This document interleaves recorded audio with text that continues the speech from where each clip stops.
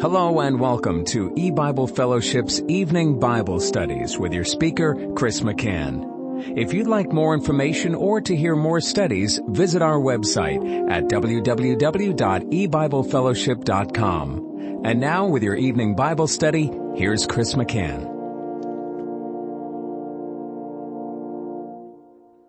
Good evening and welcome to E-Bible Fellowship's Bible study in the book of Genesis. Tonight is study number 22 of Genesis chapter 2. And we're going to be reading beginning in verse 21. And Jehovah God caused a deep sleep to fall upon Adam, and he slept. And he took one of his ribs and closed up the flesh instead thereof. And the rib which Jehovah God had taken from man made he a woman, and brought her unto the man. And Adam said, This is now bone of my bones, and flesh of my flesh. She shall be called woman, because she was taken out of man. Therefore shall man leave his father and his mother, and shall cleave unto his wife, and they shall be one flesh. And I'll stop reading there. We saw in our last Bible study how God built the woman. The Hebrew word translated as made is overwhelmingly translated as build or building. And we saw how that related to God building the woman or the wife, the bride of Christ, who is also called the church. Remember, we went to Ephesians chapter 5, and I'm going to go there and read a portion of that again at this time. It says in Ephesians 5, beginning in verse 22, Wives, submit yourselves unto your own husbands as unto the Lord. For the husband is the head of the wife, even as Christ is the head of the church, and he is the Savior of the body. Therefore, as the church is subject unto Christ, so let the wives be to their own husbands in everything. Husbands, love your wives, even as Christ also loved the church, and gave himself for it, that he might sanctify and cleanse it with the washing of water by the word, that he might present it to himself a glorious church, not having spot or wrinkle or any such thing, but that it should be holy and without blemish. So ought men to love their wives as their own bodies. He that loveth his wife loveth himself. For no man ever yet hated his own flesh, but nourisheth it and cherisheth it, even as the Lord the church. For we are members of his body, of his flesh, and of his bones. For this cause shall a man leave his father and mother, and shall be joined unto his wife, and they two shall be one flesh. This is a great mystery, but I speak concerning Christ and the church. It's just astounding how God has arranged the marriage institution and how God uses the marriage institution that he created. God's the one who formed the woman in the manner that he did in Genesis. God took Adam's rib and built the woman and brought her unto the man and then joined them together in marriage. The two shall be one flesh. Remember what Jesus said in Matthew chapter 19 concerning marriage, when the Pharisees were questioning him about putting away their wives. And he said in Matthew 19:4, and he answered and said unto them, Have ye not read that he which made them at the beginning made them male and female, and said, For this cause shall a man leave father and mother, and shall cleave to his wife, and they twain shall be one flesh. Wherefore they are no more twain, but one flesh. What therefore God has joined together, let not man put asunder.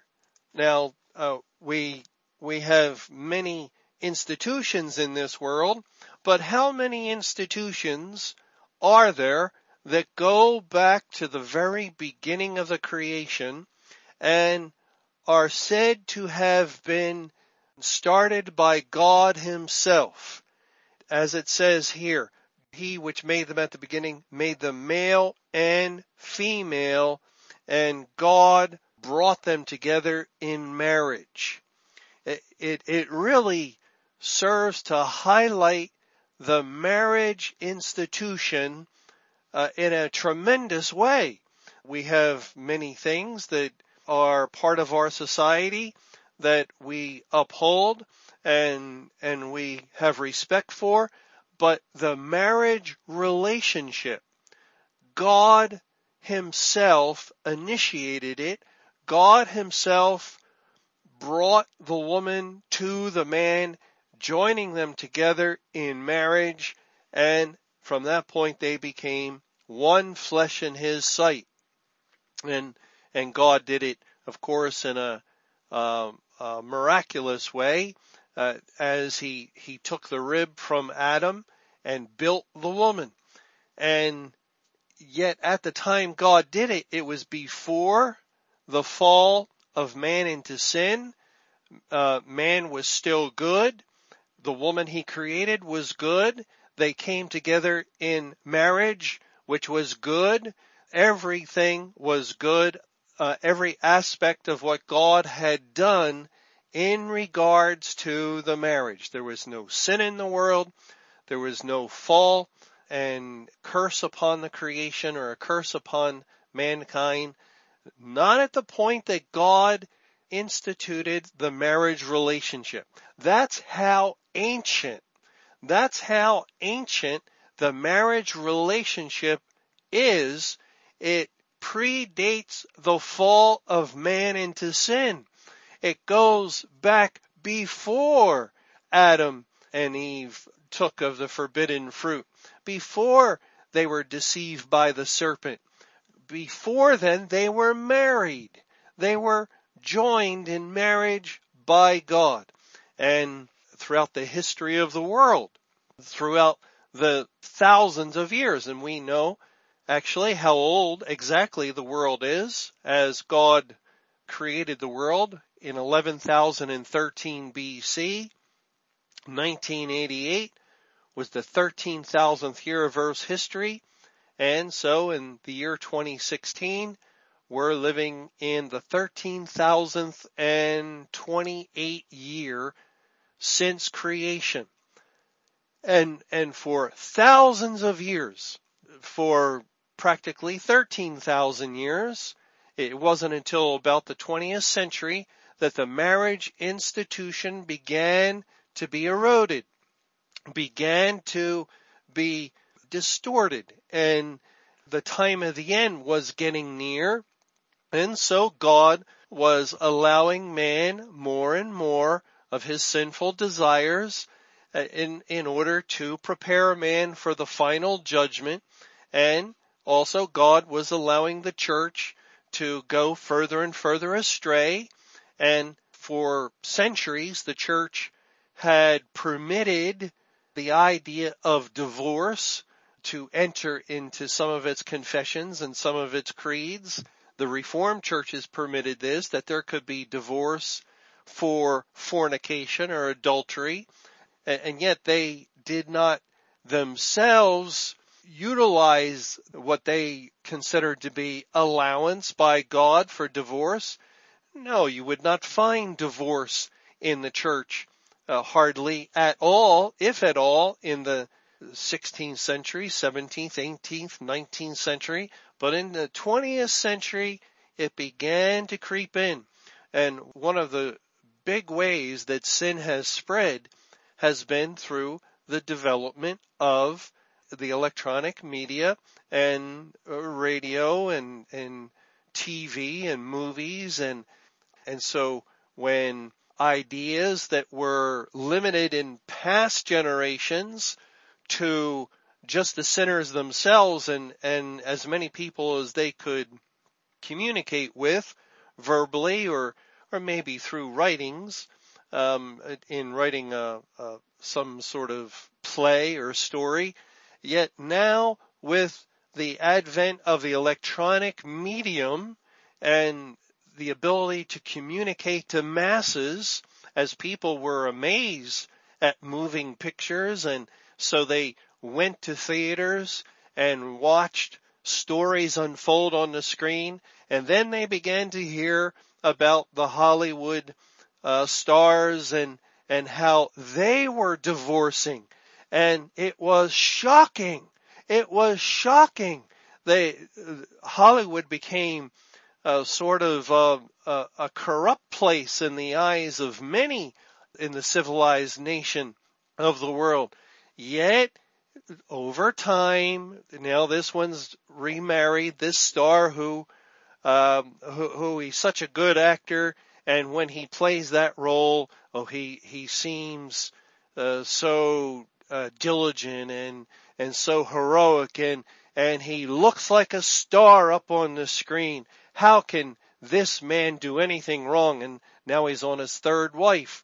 And well, over time, and now that actress also is divorced, and she's on her fourth husband.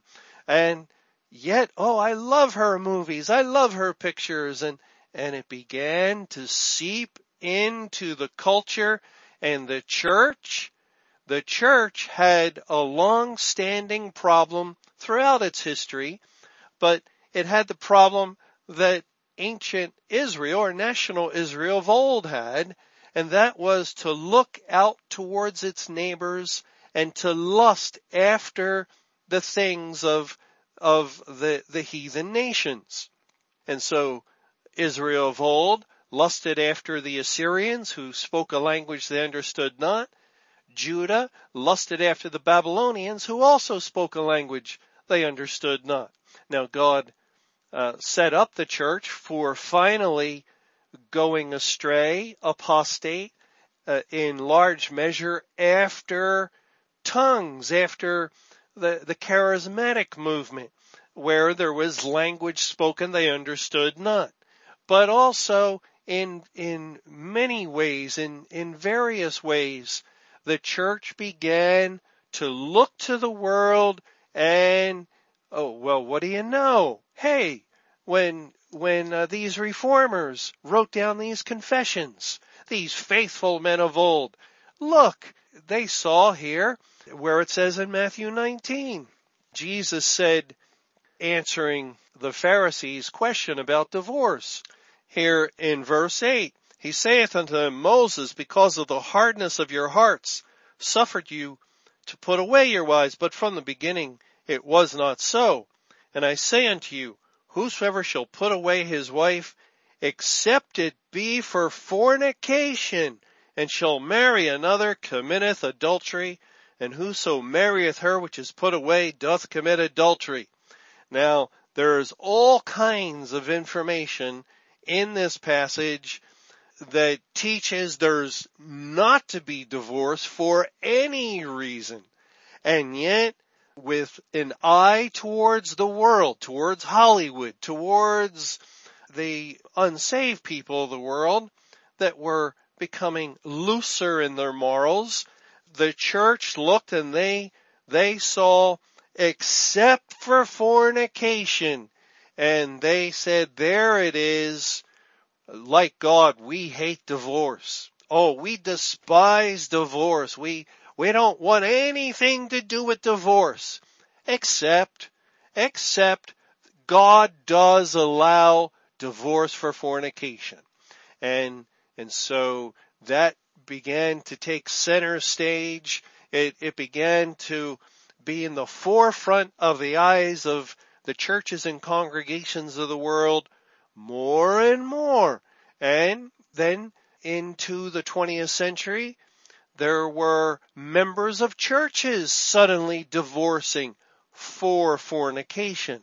And so it began, now it wasn't unheard of. There would still probably be gossip about this one or that one that had divorce. Can you imagine? But just as it began in Hollywood and spread throughout secular society, now it begins. Pandora's box has been opened because they feel justified since a faithful reformer had written something down in a confession or a creed, and therefore, although they despise the idea, we cannot keep the people from divorce in the case, only the case of fornication. That's how it began. That's how it began. And, you always hear about the edge of the wedge. And when it comes to the Bible, when it comes to doctrine, especially, this is Satan's methodology.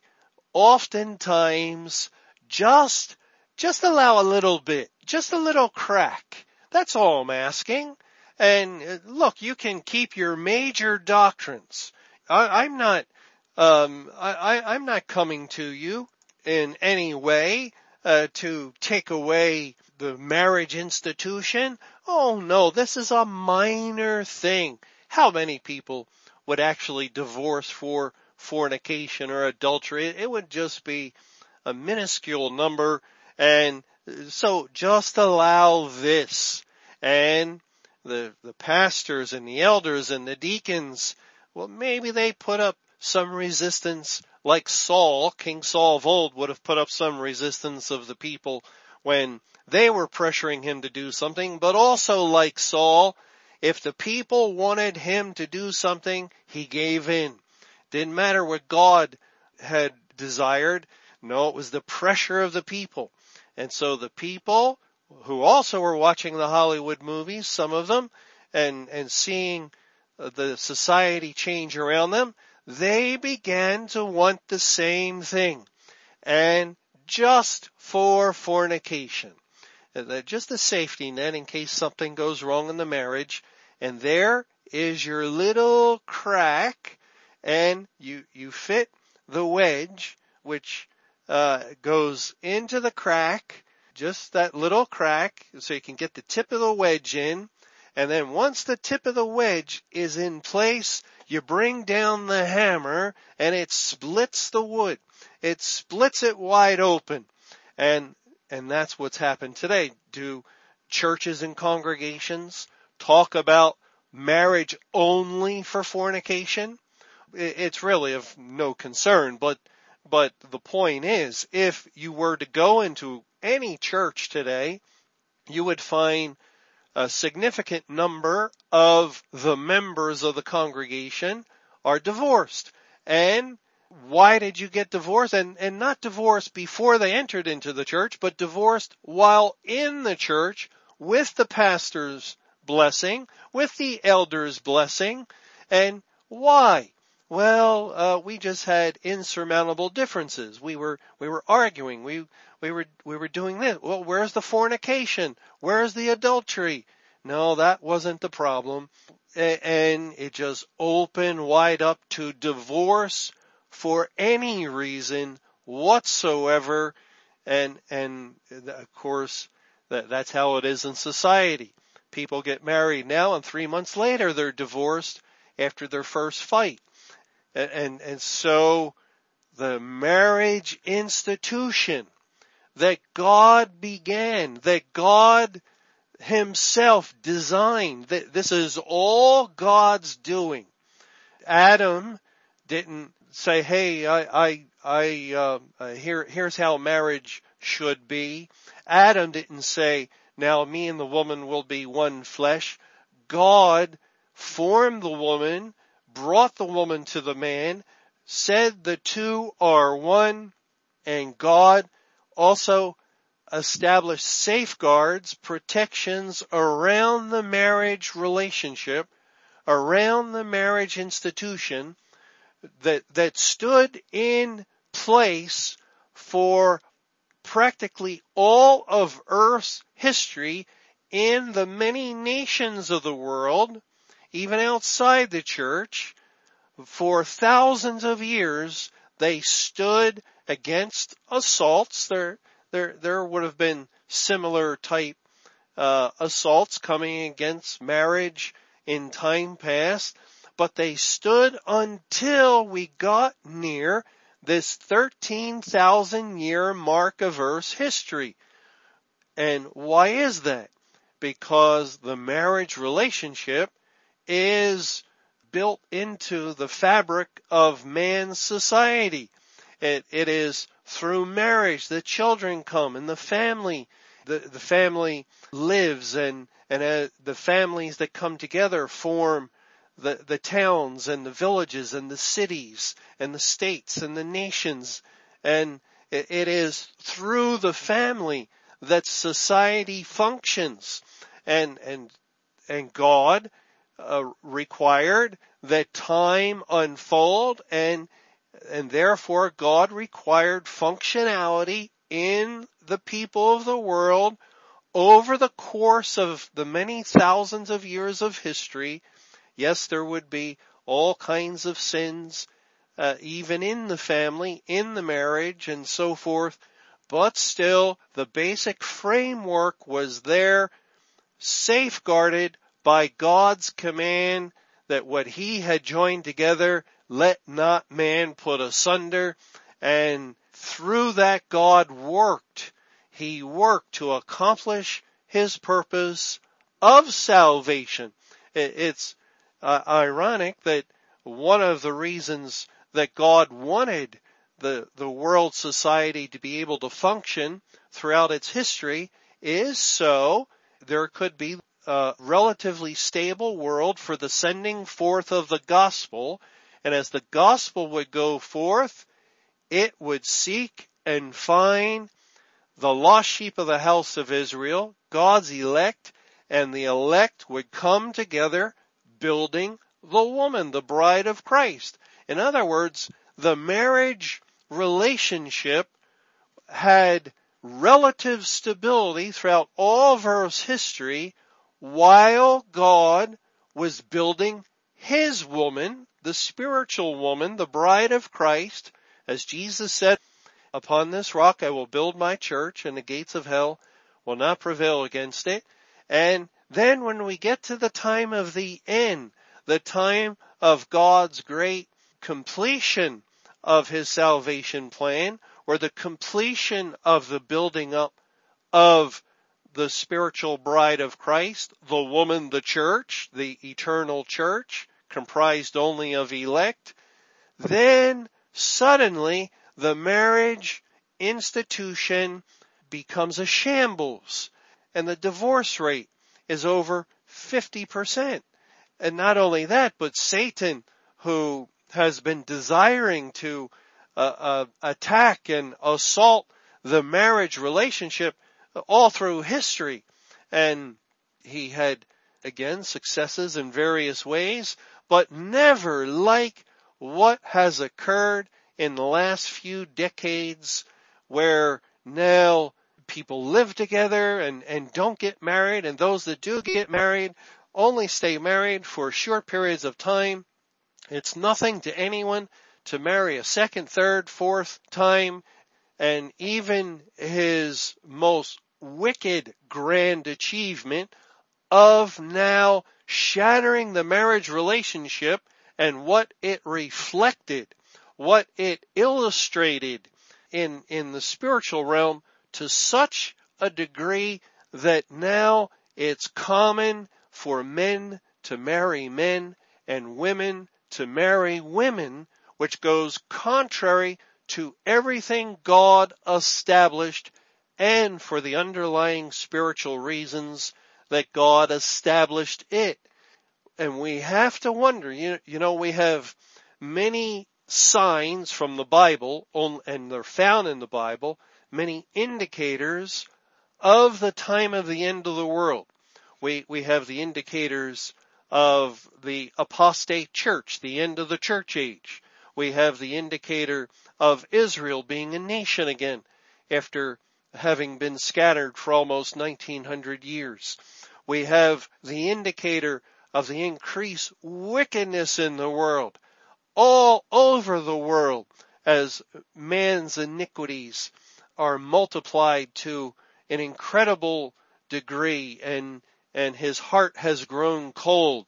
And we have the indicators of the biblical calendar of history all coming together at this time. But another indicator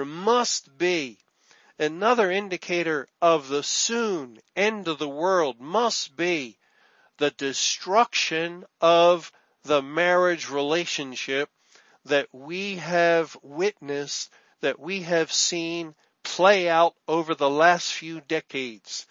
Since the family and marriage is an integral part of family, since the family, it forms the basis for society, how can the world continue to operate?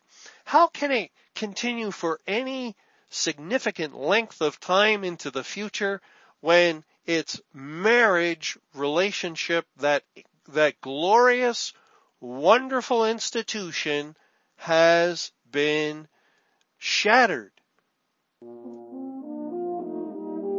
Thanks for joining us for E-Bible Fellowship's Evening Bible Studies. You can hear these studies Monday through Friday over Paltalk, Skype, E-Bible Fellowship's webcast audio, or over your phone. For more information or to hear other studies, visit www.ebiblefellowship.com. Until our next study, may the Lord's perfect will be done.